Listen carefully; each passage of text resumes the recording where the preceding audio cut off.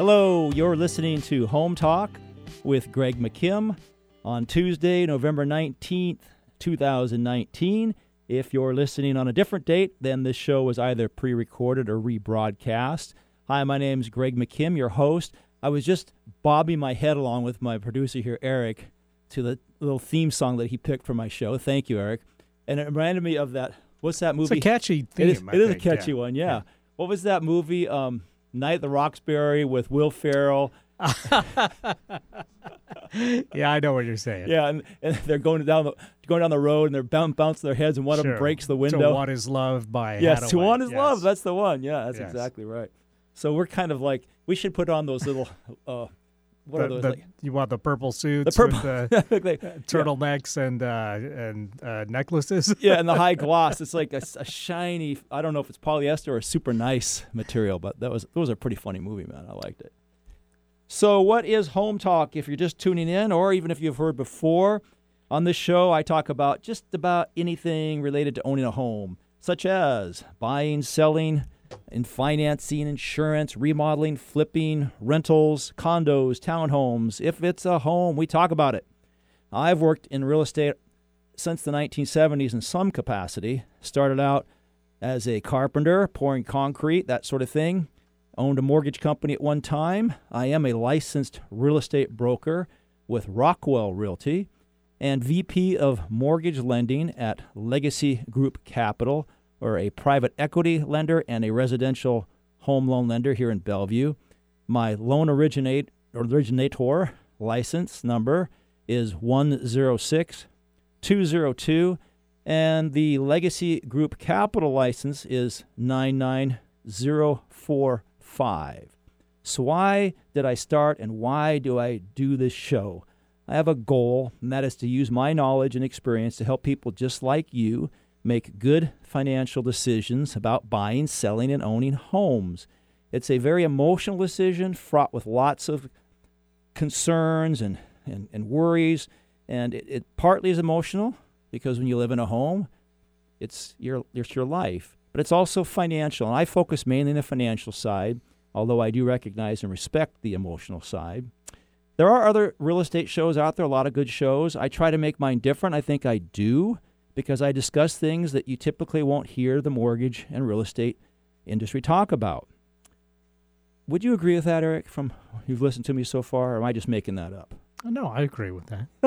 Okay, you get to keep your job now. Oh, good. But I mean, I do. I really try to share things, and I do. That I've been doing this 28 years, and I don't see readily available to the general public. Right. So, of course, I don't know everything about homes, and I bring in guests off and on. Don't have a guest today. It's just going to be me and you. And if you'd like, please feel free to call in. Our number here at 1150 AM KKNW is 425-373-5527. Again, 425-373-5527. I'll be here from 3 to 4 today and every Tuesday from 3 to 4. When I'm off air, you can reach me on my cell at 206-250-6545. Again, 206-250-6545, or email Greg M., that's GREGM, at legacyg.com, LEGACYG.com, or visit legacyg.com. And last but not least, you can listen to prior shows by podcast at 1150kknw.com under audio archives. In fact, today on my show, I am going to do a recap of those shows, because if you've not listened before, or if you've listened off and on, I'd like to give you some idea of what you could go back. It's like a library of information that you can go through at your leisure to learn about how to shop for a mortgage, how to sell a home, what's a reverse mortgage all about, roofs, how to find a contractor to remodel or build a house, estate planning. There's all kinds of topics we cover, and that information is available for you at your leisure and discretion at 1150 AM or 1150kknw.com under audio. I did it. I said audio. I don't know what it is with that word. It's like Sally sells, she sells at the seashore. That's right. And you could just say podcasts. Oh, that would be good. Yeah, just podcast. podcast. To make it easy, yeah. Yeah, because I can't do that. You don't need the tongue twister. That's right. And it actually says podcasts on the website now. It does, so, yeah. And there's a couple of ways you can get to it. And you'd look for Home Talk with Greg McKim. Yeah, or you can subscribe to it on pretty much anywhere you get your podcasts. Oh, I didn't know that part. Yeah. Well, thanks for sharing that. So if you use Apple Podcasts or Stitcher or, Podcast One, SoundCloud, they're all there. You can subscribe to Home Talk with Greg McKim. Cool. Okay, thanks for sharing that. I really appreciate it. We try and make it easy. Yeah, well, you do a good job of it. So on today's show, as I mentioned, I'm going to be talking a little bit about the recap of my other shows, give you sort of a table of contents of things you might be interested in looking into. But before I do that, I am going to do a little recap of the interest rates, which I like to do each show. And I have today brought dozens and dozens of news stories from various real estate and mortgage subscriptions that I subscribe to. Subscriptions I subscribe to. That makes sense, doesn't it? And some of these you just don't find in the regular news outlets. And some, if you're driving down 405 right now or Highway 18 or wherever you are, this will be some information that you might not have learned anywhere else. So interest rates, it's a topic that comes up a lot. I thought it'd be kind of interesting to take interest rates from, I didn't go back a year, but I have a rate sheet here from December of 18, and rates have dropped since then on a standard 30-year fixed-rate mortgage for loans under about $700,000. Loans above that usually cost more. And the rates across the board have dropped by about 0.625%. And they bounce up and down a little bit. So like last week, they were about 8th higher than they are today. But they got to about that point. Let me take a look here at my rate sheets. And they've stayed there. I'm looking back. I got October. Let's go back a little bit further. About April. That's when they've been hovering right around there before the Fed cut. Now, what is the purpose of telling you that? Rates are still at a historic low. The lowest I've ever seen them in my 28-year career is it was September, October 13. They dipped down almost into the you could get a 30-year mortgage below 3 without paying a lot of points for it. That lasted for about a week. But these are pretty close to that. So if you're looking to refinance or thinking about buying, rates are in your favor. Of course, there's other reasons and factors for refinancing. We talked about that on a show a while back, remember, Eric? When you should refinance or consider doing that. Yeah. I forget which show that was. Alternative loan options, all about loans. I don't remember which one it was. So, well, I think that's an ongoing topic. It is an ongoing topic. On a that's few true. shows. Yeah, that's true.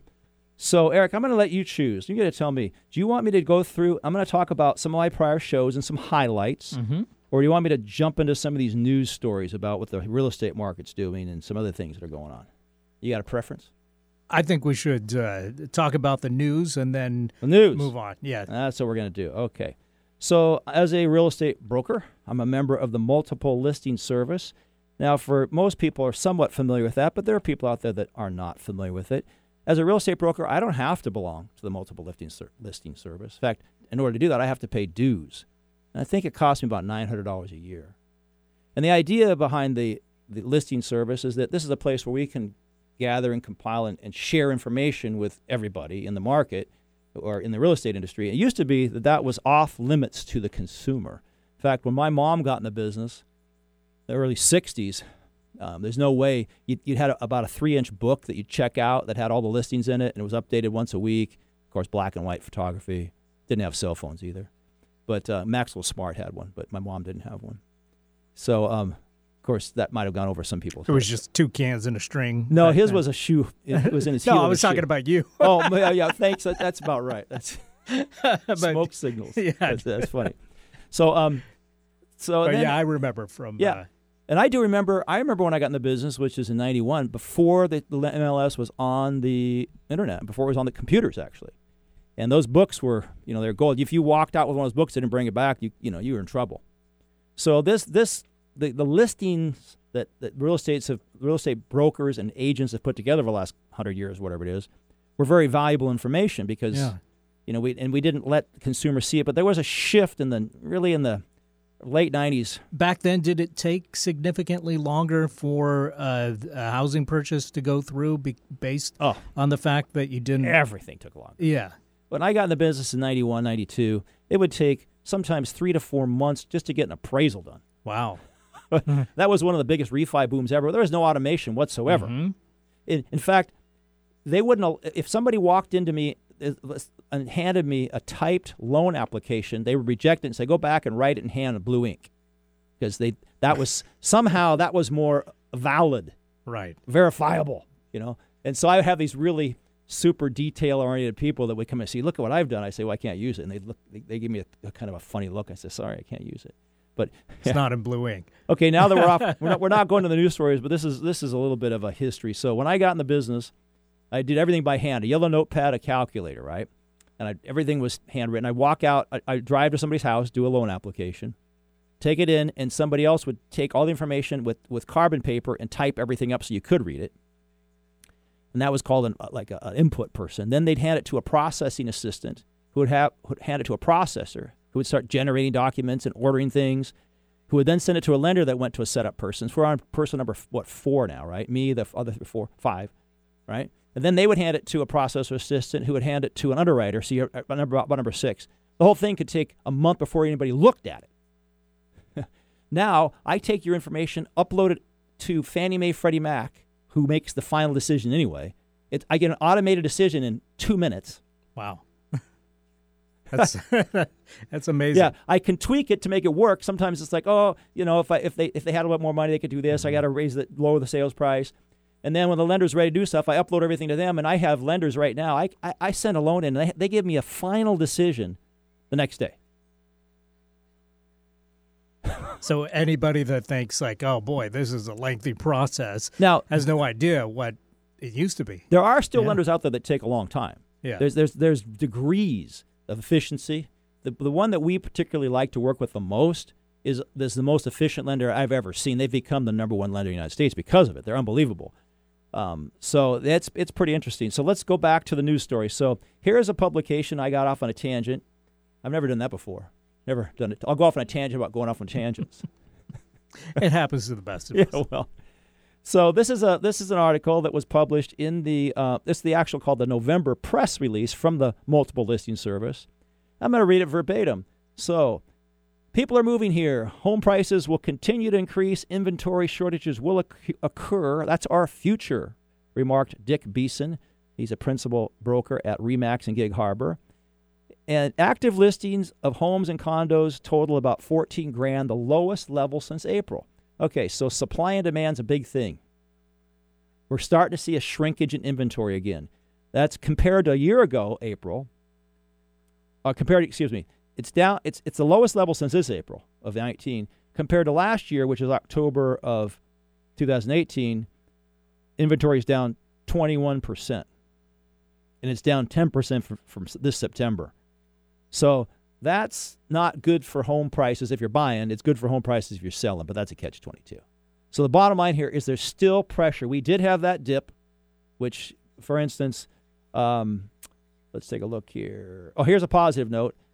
System-wide, October sales were up 5.6%, closed sales up 4.1%, and prices up about 7.5% from a year ago. So if that's positive, that's positive. Depends on how you want to spin it, right? If you're buying versus selling. So this is Beeson continuing. The sustained lower levels of supply are driving some buyers crazy as they keep expecting things to switch back in their direction. It's just not happening. We've settled into some sort of, he calls circadian rhythm, but of how the market's working. It used to be that we'd settle into these markets where it was kind of a balance between buyer and seller. This is years and years ago. It'd be up 4 to 6 months inventory, but now we're staying in about the 2-month inventory, and that really makes it hard for prices to stabilize because there's more buyers than inventory. And then continue this with positive economic news locally. For instance, there's a positive forecast for job creation. Interest rates are low. There's new condo projects in the pipeline, which is actually helpful for buyers. But all these things put together our balanced inventory is now about 2 months instead of 4 to 6 months. And that's not good for buyers. It's good for sellers. So here's the president of Windermere Real Estate. He also commented on the meager supply. His name's O.B. Jacoby. "'Tis the season for the number of homes for sale to start dropping." Of course, this is what happens in the holidays. People don't want to sell their homes in the holidays as much, unless they really have to. Who wants to have people tromp through their house, mud, dirt, leaves blowing in? And we don't expect to see a significant influx of new inventory until next spring, and that's pretty standard, by the way. You typically will see home inventory drop this time of year and pick up back in spring. In fact, a lot of people will just give up and take their home off the market right now and then reintroduce it back next spring, unless they got to move. So the Lennox Scott, chairman of John L. Scott, says, "As we enter the last 2 months of the year, we see a pressure cooking developing in the more affordable and mid-price ranges." And that's because, again, the same story over and over again. So with strong job growth and interest rates in the threes, we can expect healthy appreciation. Now, I had a buyer yesterday talking to me, young guy, saying, "I'm going to wait till the next downturn." And we're going to talk about this some more. The question is, when is it coming? And, if you wait and the prices go up, and it turns down a little bit, have you gained anything? So you've probably heard me say this once or twice, Eric. And this is what I said to him yesterday. I said, buy a house, keep it for 10 years, and don't worry about it. Mm-hmm. And then he replied with a quote that he attributed to Warren Buffett, which I thought was really nice. He says, "It's not the timing of the market, it's your time in the market." Mm. And you know the story about Warren Buffett, right? He's just Mr. Buy and Hold. He finds companies that are well-run, profitable, have long-term success. He buys and holds the stocks. And, he's one of the richest men in the world doing it. While other people have been playing games, writing computer programs, dancing around, timing everything, trying to make a killing. And he just, it's like the tortoise and the hare in a way, right? Yeah, and he's made his money off investments. So if anybody knows, how to make money off of investments, it's probably the multi-billionaire Warren Buffett. I would think. Yeah. And that quote that he made was more about equities and stock positions than it was homes, but I liked it. It's the time in the market, not timing the market. Right. And so I will repeat it again. If you ever listen to my show, I can give you all kinds of predictions about what's going to happen. But if you're going to buy a home, try to figure out some way to hold that property for 10 years or longer. Then you don't have to worry about all this stuff. You buy a home and you're going to live in it for 1 to 5 years. It's just like going to Vegas. Too much risk and too much cost. There's a lot of cost to get in and out. So, but people want to know what's going on, and that's what's going on. We are definitely having another little spike. Now, it is area specific. Like, for instance, with the recent move of Amazon into Bellevue, we got Facebook coming over here, some other things coming on. The east side prices are going up faster than other areas, than Seattle, for instance. And I'll give you a couple of area examples. Year to year, that would be October 18 to 19. There was a 20% drop in prices in Vashon Island, but west of I-405 in Bellevue, it was a 21% increase over the year. So there are pockets, but people. The reason that, of course, it went up one place, went down, because it goes up where people want to live, or more people work, that sort of thing, right? So those are some general stats. I would say that when we're going to have a recession. In fact, I've got some news stories about that. But let's jump into the next news story. I got lots here, Eric, to read.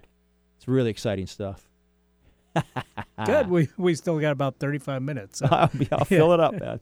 So here's an article by a gentleman by the name of Ryan Smith. It was published 13th of this month, and it comes from the Mortgage Professional Association magazine, which I subscribe to. It's about Federal Reserve, and the caption is, "Fed to stay course through 2020?" ?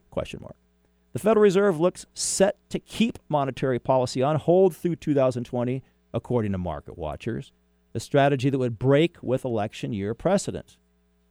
Now, I don't know why he said there's an election year precedent, because if you go back through history, there's this, I think, misplaced or inaccurate conception that rates are usually dropping in a presidential year to help the incumbent. And if you go back and look at history, it's not true. So I'm not sure why he starts this out. But he says the Federal Reserve is likely to signal during testimony before Congress today, and that happened on the 13th, and that's exactly what did happen, by the way. So I'm a little bit behind. This news is a little late. That they're going to keep monetary policy on hold for now, and that is exactly what the Fed did. And so he goes on to say, and maybe he'll refute what I just said, the Fed has changed policy in one direction or the other for each of the last 10 presidential election years. Okay, that's what he was getting at.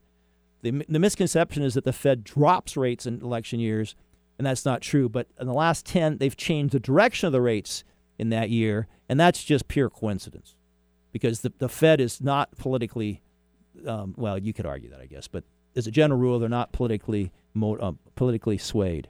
So right now, the Fed didn't move its benchmark rate; it's already at zero. While the Fed didn't move its benchmark rate already at zero in 2012, it announced its third round of large-scale asset purchases that year. So that was the one year that they didn't do an interest rate move. So the bank has cut rates 3 times this year, but many expect it's cut. This has been the last one for a while, that last one. Of course, Trump doesn't like that, but that's his business. So anyways, the projections are that the Fed's going to stay. Now, as I've said before, and I'll say it again, federal interest rates do not dictate what mortgage rates do. In fact, they often go in the opposite direction. But what they do is they tell you what direction they think the economy's going. And that's what dictates mortgage rates, Eric. So if the economy's heating up, and the Fed raises short-term rates, raises them, it'll often cause 30-year mortgages to drop because the Fed is trying to cool down the economy. If when the Fed drops rates, that'll often cause mortgage rates to go up because the Fed's trying to prime the pump and heat the economy up. And what bondholders who own long-term mortgage rates look at is how is my investment going to do over a long period of time. So anytime you're seeing news that looks like the economy's heating up, likely your mortgage rates are going to go up. Anytime you see the economy slowing down, they're probably going to drop. And if it's in a holding pattern, they're going to stay the same, which is about where it is. Okay. Here's another article. This one written by a person named Steve Randall, same publication, MPA Magazine, Mortgage Professional Association. And this is that the next recession will be limited by housing market, says who? So we're going to find out who this is. Tight inventory, especially amongst entry-level homes, is likely to support home prices in 2020. Now, this is nationwide, but it's still a good indicator. This is the latest housing and mortgage market review from ArchMI, and I am not familiar with ArchMI, so it must be an acronym for something. Oh, it's Arch Capital Services. They're the ones that write this. Okay, they write this housing and mortgage market review. They do analysis of data. And here they go on to say, quote, unlike past recessions, there is now an extremely low inventory of homes. That's why we expect the price of entry-level homes to once again grow faster than incomes in 2020. Now, one of my little inserts here. There's always a point where when home prices, even with lack of inventory, if they outpace income far enough, buyers dry up. That just happens. One of the things that caught my attention back in 2006 and 2007 is when my fairly well-heeled, well, actually very well-heeled buyers would come in, and they couldn't afford a house without doing an interest-only loan. And I thought, something's wacky here. That means that the housing prices really outpaced and stripped incomes. In fact, there was analysis of that's one of the reasons it contributed to some of the mortgage meltdowns. When people can't afford it and they're getting into loans that they really shouldn't be in, right? Interest-only loans, that sort of thing. So, first-time home buyers are still in a difficult spot because builders aren't constructing enough homes at the affordable end of the market. So, but that is the positive side, because if we have an economic downturn and there's still an inventory shortage of homes, home prices might not and most likely won't drop as precipitously last time. And when there's a recession and you double whammy that with your house value going down, it really hurts people. Let's say you're unemployed for a little bit, and your biggest asset no longer has value. That's a double whammy. So this is the prognosis that this particular author's writing, and they're also talking about risky markets. So, oh, by the way, Arch, I figured out what Arch is. They're a mortgage insurance company. I just never heard of them. I know of a dozen of them. Just there's more than a dozen. I just never heard of them. And they have indexes about the probability of a home price being lower in 2 years, and they said that held steady in the third quarter 19, the same as the previous quarter. So there are some areas that are higher and some that are lower, but it's pretty much stayed level across the country. So right now we're having Seattle's a booming market, but across the nation, that's a good thing. If we go into recession, I don't want to see people's home prices plummet. That's adding injury to insult. So let's talk a little bit about mortgage delinquencies for all you your mortgage wonks out there who are probably just totally enthralled by this topic so far. How about you, Eric? Stuff keeping you awake? I wouldn't describe myself as a mortgage wonk, but I am enjoying the information. Oh, I'm glad you like it. I mean, I'm trying to kind of do a broad sweep and then be specific to this area too. Sure. But what I see overall is still a support. When somebody says you think you're going to see housing prices drop, I just don't see any data to support it. So that should be part of your decision-making process, whether you buy or sell. If you see clear data, nobody has a crystal ball. Right. But it just everything points to continued strong housing market, which is actually a good thing. So loan performance. Now, this sometimes can be an indicator that people are in trouble. When people are in trouble, then houses go into short sale, and we have neighborhoods that houses are boarded up and so forth because people have to leave them, and but delinquencies are still at a 20-year low, which is wonderful. That takes us clear back to the late 90s. So there's a performance ratings that let's take a look at this. Delinquencies in August were 3.7% of loans. That's the lowest of any August in at least 20 years. Foreclosure inventory rate was down a little bit to 0.4%. So a delinquency, Eric, is different than a foreclosure. Right. So less than 1% of homes are being foreclosed on in August of this year. That's good. Great. Yeah. Yeah, I mean, I know there's people that make a living off of it, and I get it. But I hate the whole foreclosure thing when people are getting kicked out of their houses. Yeah. It's just who wants to see that? Nobody wants to see that. So there were some small gains in some areas, but they're like in the 0.2%, 0.1%. Those are just, in my opinion, they're almost insignificant. I mean, if you were to compare that to other factors in those particular areas, there might be some area of concern, loss of jobs, economic slowdowns. And I'm not saying there aren't some places that aren't hurting, but overall, it's an indicator that people are doing okay.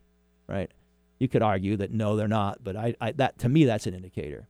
Job loss, of course, contribute to loan delinquency, especially if you have limited savings. This is a quote from a Dr. Frank Nothoff, a chief economist at CoreLogic, who wrote this report. CoreLogic is a huge data collection company. In fact, we use them a lot in real estate. We use them for all home values. They do credit reports, all kinds of stuff. So there's simple areas, Iowa, Minnesota, Nebraska, and Wisconsin all had a slight bump in the foreclosure rates. Remember in the 0.2, 0.1%? And that was because of unemployment. There were some job losses in that area. And I have to say, my heart goes out to people who lose their jobs in those areas because things aren't as good there as they are here. So hopefully that can be turned around some way.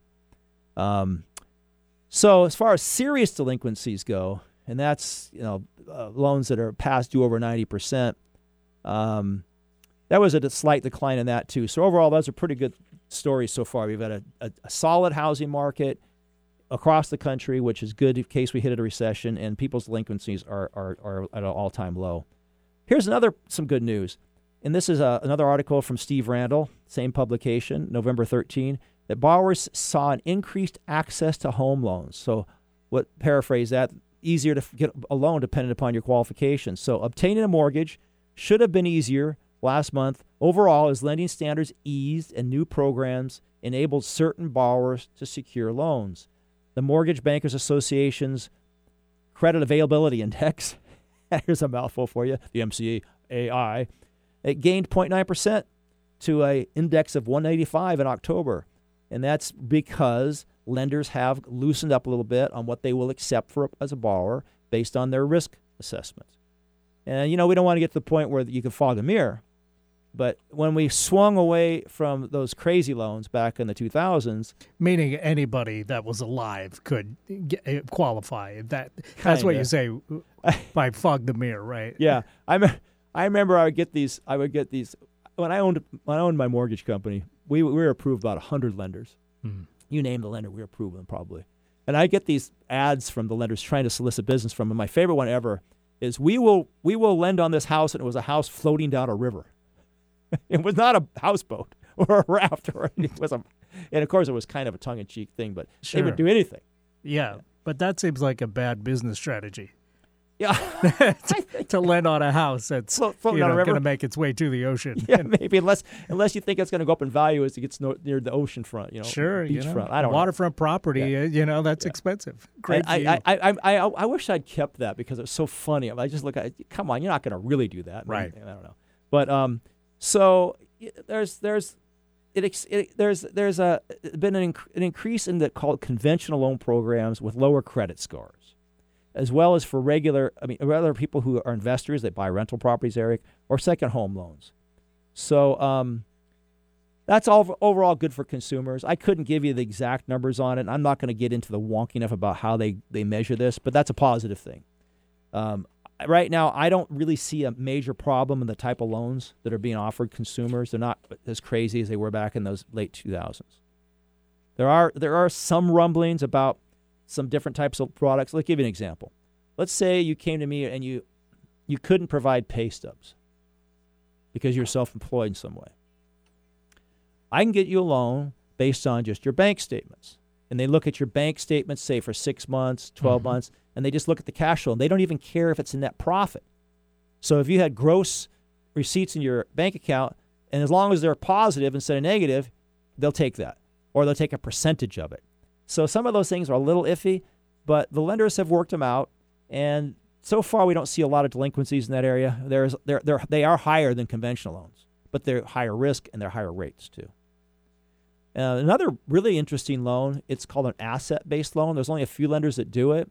But let's just say you don't have any income at all. Your income is Social Security or pension, and it's pretty low. But if you have assets, whether they're liquid, whether they're retirement, the lenders have formulas on calculating how much time or how long you would be able to live off those assets and make your home payment. And I've done loans like that for people. And usually it's a retired person who just doesn't have enough income, especially in this market, to afford a house based on their income qualifications, but they have a lot of assets, and they don't want to use the assets to buy the house. They want to dip into them instead, right? They don't want to take $300,000 out and buy the house or put a gigantic down payment on, because then it's all locked up into the house. So there's a formula for that, and that's an interesting loan. It really can help people. Now, here's a kind of an interesting article. So this is from a woman named Candide Mendoza. This is November 14th. Home owners and appraisers nearly eye to eye in home value estimates. This one kind of surprised me. So, most people think their house is worth more than it is. And they look at Zillow and that kind of thing, and those things are all over the board.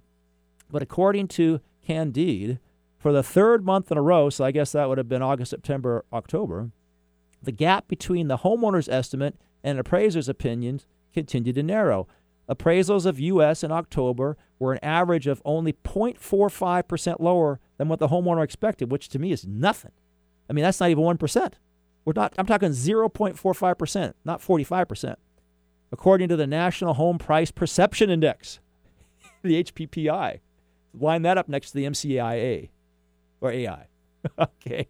Now, what I don't get, maybe I'll read it ahead here. Maybe I should do that before I come on the show sometimes. But how do they know what the homeowner's perception is? I guess they must ask, right? So the results show that most homeowners are not likely to be shocked by their appraisals, which are less than 2% lower or higher than expected in all metro areas. The appraisals range from an average of 1.64% lower than projected in Chicago to an average of 1.4% higher. Okay, so now I have done 2 loans in the last, actually I'm processing them right now, where both the appraisals were waived. This is more and more common. Fannie Mae and Freddie Mac have a database of the homes, and they look at the data, and they look at what we think the house should be worth, and I pull it from different sources. I use data, I use the CoreLogic. Earlier I mentioned that's the CoreLogic data. I use Zillow, and I say, I think the house is worth X because I'm in the business. And the lender said, we do too. That's fine. That's good for everybody because it reduces the cost to the borrower, right? Speeds up the time. They don't have to pay for an appraisal, which is in the $600 to $700 range these days. It saves time, which means you can lock your loan for a shorter period, which saves you money. So everything's good. And there's no big surprise. So there are two downsides to it. The one downside to it is it hurts my appraiser friends because they don't get paid. And they deserve to get paid, but they're figuring out ways to make a living. The other is there is the potential for a mistake, but they've built that in. That's such a small downside, Eric. I'm not really paying attention to it. They've been doing this for quite a while. So while most areas, this is back to the article, most areas have not hit equilibrium for price perception, there's stability in much of the country, said Bill Banfield. He's executive vice president at Quicken Loans. Such a small difference between appraised and homeowner estimated values. Homeowners are less likely to run into snags in the mortgage process. And that's because when a buyer or a homeowner comes to me and expects a value to be something that's unreasonable, they can get really disappointed when it comes in a lot lower, which still does happen, of course. So that's, I think, kind of an interesting story. Actually, in my world, the mortgage and real estate world, that's a fascinating story. So here's one I'm not as quite excited about. Mortgage originations, what that means is loans closed, push household debt to record high.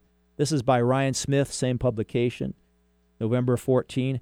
Household debt hit nearly $14 trillion in the third quarter, a record high driven largely by increase in mortgage loans. People treat their houses as piggy banks. I see it all the time. So that's pretty high. The index debt was 13.95, which is the nearly 14, an increase of $92 billion from the second quarter. That's the 21st consecutive quarter debt has risen, and higher than the previous peak in the third quarter of 2008 of about $12 trillion. Now remember, I've had mainly positive news here about economy, housing market. I don't like this one. When people are borrowing to survive, it's not a good indicator. It means they're not making enough money to pay their bills. Either that or they're getting crazy and buying things they don't need. It's probably a combination of both. So that's a little bit of a disappointment. Mortgage balances, which are the largest component of household debt, naturally, they are up $31 billion in the third quarter to a total of $9.44 trillion. And balances on home equity lines of credit, that's a second mortgage. You understand what those are, Eric. You have a first mortgage. Yeah. Second mortgage, home equity lines, kind of like a credit card against your house. You can use it and reuse it, pay it off, reuse it, which had been falling since 2009, dropped by $3 billion in the third quarter, bringing so they fell, which I find kind of interesting, and I know why. Because those rates are actually higher now than a fixed rate mortgage. So if you had one that you've had for a couple of years, and your rate's in the 4s or even higher, you'd say, why not get a fixed rate mortgage for under 4 and pay that thing off? Because first of all, it's a lower rate. Second, you get a fixed rate instead of something that can adjust up and down. So that's why that's gone down. It makes sense, too, if overall debt's not gone up. And it makes sense if the first mortgage debt's gone up. But the thing is that overall mortgage debt's gone up and overall household debt's gone up, which I don't like. Here's another repeat of delinquencies being low. Here's for you people out there who own rental properties. There are some services out there. I don't know who they are. This is an article by Kimberly Green, again, MPA Magazine. And there's this website that I'm going to plug here. I don't know who they are, so hopefully they get some business. Rentals.com. Rentals.com announced the launch of an integrated tenant screening and background check feature utilizing a couple of services, one called Rent Spree and TransUnion's Smart Move screening platform. So if you're an investor or if you own rental properties, this might be something to check out. Go to rentals.com. It allows landlords to send an application and screening requests to prospective renters via a fully digital process. Completed applications and screening reports are generated and shared instantly with the landlord, reducing time to vet the potential tenant and giving renters a faster process. They're out right now. If it's a tight rental market, if you can get in and get approved and get things going faster, it benefits everybody. So rentals.com, check it out. By the way, there's a couple other services that I'm familiar with that a couple of my investors have used around here. So if you want to know about those, I've had really good success with my investors using them. Either email me or give me a call. My phone, 206-250-6545. Again, 206-250-6545. Or email me at Greg M. That's Greg M at legacyg.com. Now, there's an article here that's 10 pages long I don't have time for. And it's about ways you can get out of your time share obligations. And this is interesting. I have never had any experience at timeshare, but I've known people run across them, and people feel like they're contractually obligated, and to some extent they are. But this article shows you ways to get out. So if you have a timeshare right now and you want out, I cannot give you legal advice, but I'd be more than happy to email you a link to this article, and you could bring it up to your attorney or look at it and think it through yourself. So shoot me an email if that's something you want to do, and I'll send it to you. So again, if you have a timeshare you want to get out of and you think you're stuck, then email me, Greg M. That's GREGM at legacyg.com. And I am about done with the news. Okay, Eric, what'd you think of that stuff? Yeah, lots going on, as usual. Well, I got a lot of things to share. I just don't do it very often. Yeah. I'm going to have to check out that rental screening thing because that sounds pretty convenient. It is. And I do have some rentals. And I've got a couple other services that I referred to me by a person who has a lot of rentals that I've used with other people. And I found a person, too, that is I've looked for years for somebody that can really help people either looking for tenants or looking for properties. Mm-hmm. And I've connected her with 3 people now, and both on the landlord side and the tenant side, they've been ecstatic with her professionalism, her knowledge, her response. I mean, she gets back to me within minutes, and she knows the market inside and out. And those people can be really valuable. Absolutely. So I told you at the beginning of the show I was going to give you an overview of the shows I've done. I started my first show January 1 of this year. Was I really in here on New Year's Day? You were. Were you here? I was off. What was I doing? I was here. I was excited. So that show was a debut show, and Eric Crema. Crema, thanks. I always want to say Crema, but it's Crema. But Eric Crema, who's the marketing manager here, he kind of just talked about what the show's all about. If you want to get an overview of the show, that's one worth looking at. It's called listening to the debut show. I'd say the next show, which aired on 1/8, which is called How to Shop for a Home Loan, is one of the most meaty shows that I've done because it's based on the 4-hour seminar that I used to do. And I go through exactly what I would do. 28 years of experience. If I were to get on the phone today or start emailing or shopping for loans, I know exactly how to do it, the exact questions to ask, the pitfalls, what to look out for. I lay it all out. And if you want to learn more about that, I'm happy to share it with you in experience. But I'll give you a couple of examples. Never, ever ask somebody for an interest rate quote. Don't do it. It doesn't work. If you want to learn more, listen to my show or call me and I'll tell you why you never do that. Never use the annual percentage rate, the APR, for any reason, any way, shape, or form. It doesn't work either. It's got a mathematical flaw in it, and it's extraordinarily unuseful. I explain on that show, I think it was the 6 reasons or the 6 mistakes people make when they're shopping for a home loan. And then the 6 reasons, it might be 7 or 8 or 5. I don't remember for sure. I refine them every once in a while. While the banking industry doesn't share these things with consumers. And one of the main reasons is they don't really want, I don't want to say this in a negative way, but the banking industry is in the business of marketing home loans, not in the business of educating consumers. There are many fine individuals, and I know a lot of them, who do take the time and energy to do it. But the banking industry in general is about getting loans in the door and closing and making a profit, not about educating consumers about how to shop them against their competitors. I have no problem helping my consumers or my clients shop me. In fact, I'd rather do it because then they feel like they've made a good decision and they're not getting cold feet and looking backwards after they get going. I also have routinely in my life referred people to others who are my competitors who I think have something better because what goes around comes around. So on that's about it with the home loan. On January 15th, I had an old colleague in, and we talked about reverse mortgages, the pros and cons of those. They're a perfect fit for so many people. They're a terrible fit for some. Then I had an old schoolmate in on January 22nd. He used to be a captain of the Seattle Fire Department, and we talked about fire safety. And it's surprising how much there is to talk about when it comes to fire safety. If you have any questions about that, listen to that show. You'll learn a few things. On January 29th, I had an old friend of mine, old employee of mine, Sandra St. Louise. We talked about protecting yourself from identity fraud and how to protect your privacy and your personal data. Wonderful show. Tons of great information. On February 19th, I didn't have a guest. I talked about something I have a lot of experience in, which is condos and homeowner associations, HOAs.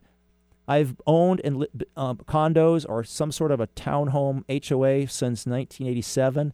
I've been on boards as treasurer president. I'm currently a president.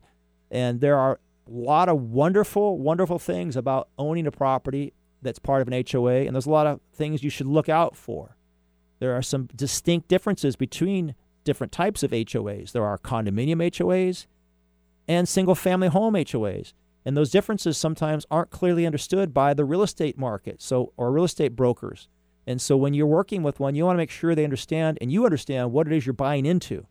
Lots of information that you should be aware of before you ever buy into any sort of HOA. On the 26th of February, I went into, hey, what would I do if I was helping one of my clients buy a house? Lots of tips on buying a home. For example, setting up certain parameters, making sure that you stick to those parameters and don't get carried away with something that really doesn't fit. I'll give you a great example of that.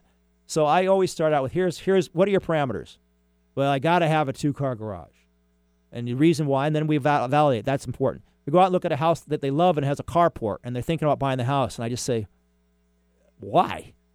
And here, human beings aren't rational, and I'm not rational. We make decisions that are irrational all the time. And one of the things you want is you want a real estate broker that's kind of like the cranky uncle.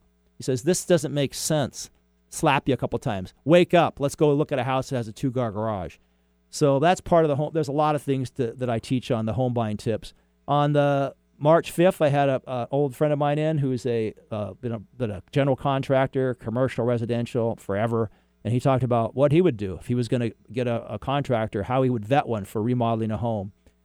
On March 12th, I talk about selling a home. One of the big things that I like to do when I sell a home is make it so that the buyer doesn't have any potential contingencies. The most common contingencies that a buyer will have when they make an offer are the inspection, the appraisal, and the financing. But there's others, like if you have an HOA, you can have a contingency on reviewing the resale certificate. So as a seller, what I want to do is I want to remove all those. I want my buyer to make an offer and have those all gone in advance. I have a listing right now. So we already did an inspection. And we tell all the buyers, we won't accept an offer with a financing contingency. With an inspection contingency. Here's the inspection, review it, negotiate it up front.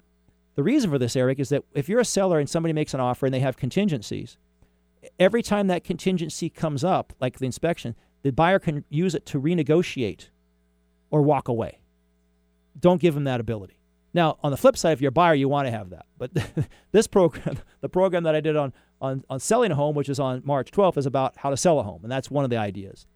On the 19th of March, I had a person in that has done maybe 20 roofs for me, mainly at the association where I'm the president, and we just talked about roofs, different types of roof, quality of roofs, how to roof. On the 26th of March, I had my cousin Steve in, and we talked about estate planning. That's what he does, and how the home ownership and any type of property ownership falls into the estate planning process. On April 2nd, I had Ken Prestergaard and the owner of MGO Systems in talking about a new building product. Remember that one?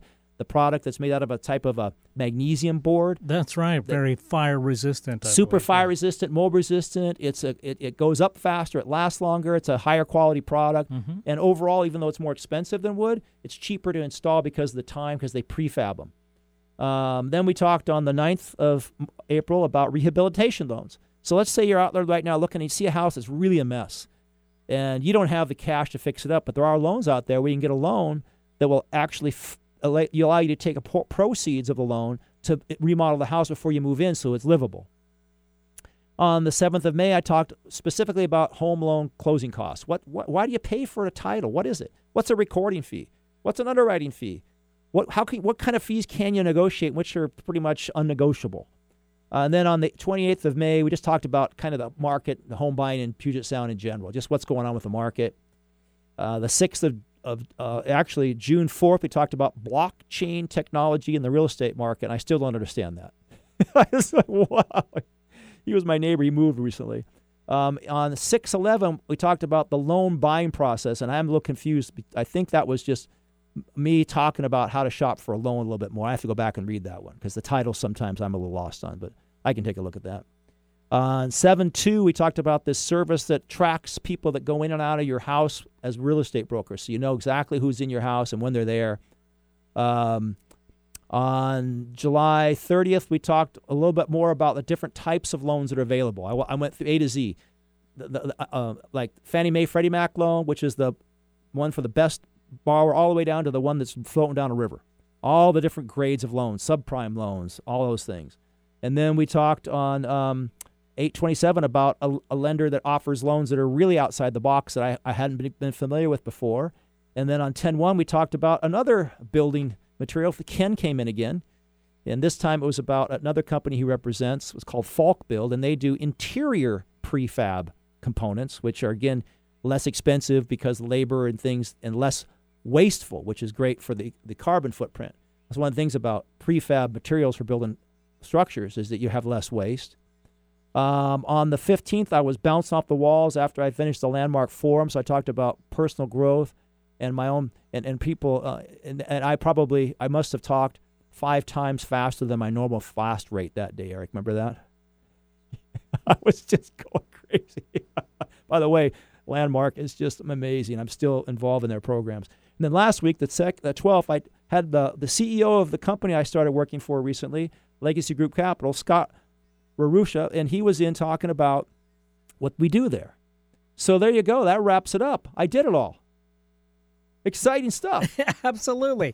Yeah, you've got some great programs that people can check out. Oh, yeah, at Legacy Group Capital, you bet. Yeah, Scott. I mispronounced his name all last time. Well, I meant the radio show or podcast. Oh, well, those, that people could check out. Yeah. Each one of those is like, podcasts. Each one of those, if you delve into it, you'll learn something that'll help you make a good decision. I can't necessarily say you're going to always save money, but I look at value. Are you going to make a good decision? And when you're talking about the dollars that go into owning and maintaining a home, saving money isn't always the best thing because sometimes that costs you money. Right. It's making good, solid financial decisions about what you're doing. Well, I really appreciate the time on the air today and my listening audience. Again, feel free to call me anytime off air, Greg McKim with Home Talk at 206-250-6545. This is the show where I cover everything that has to do with homes from soup to nuts. I air here on Tuesdays from 3 to 4, 1150 a.m., KKNW. You can reach me at gregm@legacyg.com. That's the email for where I work, which is Legacy Group Capital, or go to our website, legacyg.com. And I wish you a wonderful day. And as we roll into the holiday season, I hope that everything that you dream of comes true. Thanks a lot for this. Oh, by the way, next week, I've got a guest. We got a few more minutes here, or are we almost cutting off? If you can tell us the guest real quick, we next can week, that in. Next week, my guest is an interior designer, and the next week after that's a home inspector, or vice versa. But here we go. Awesome. Okay. Goodbye, everybody.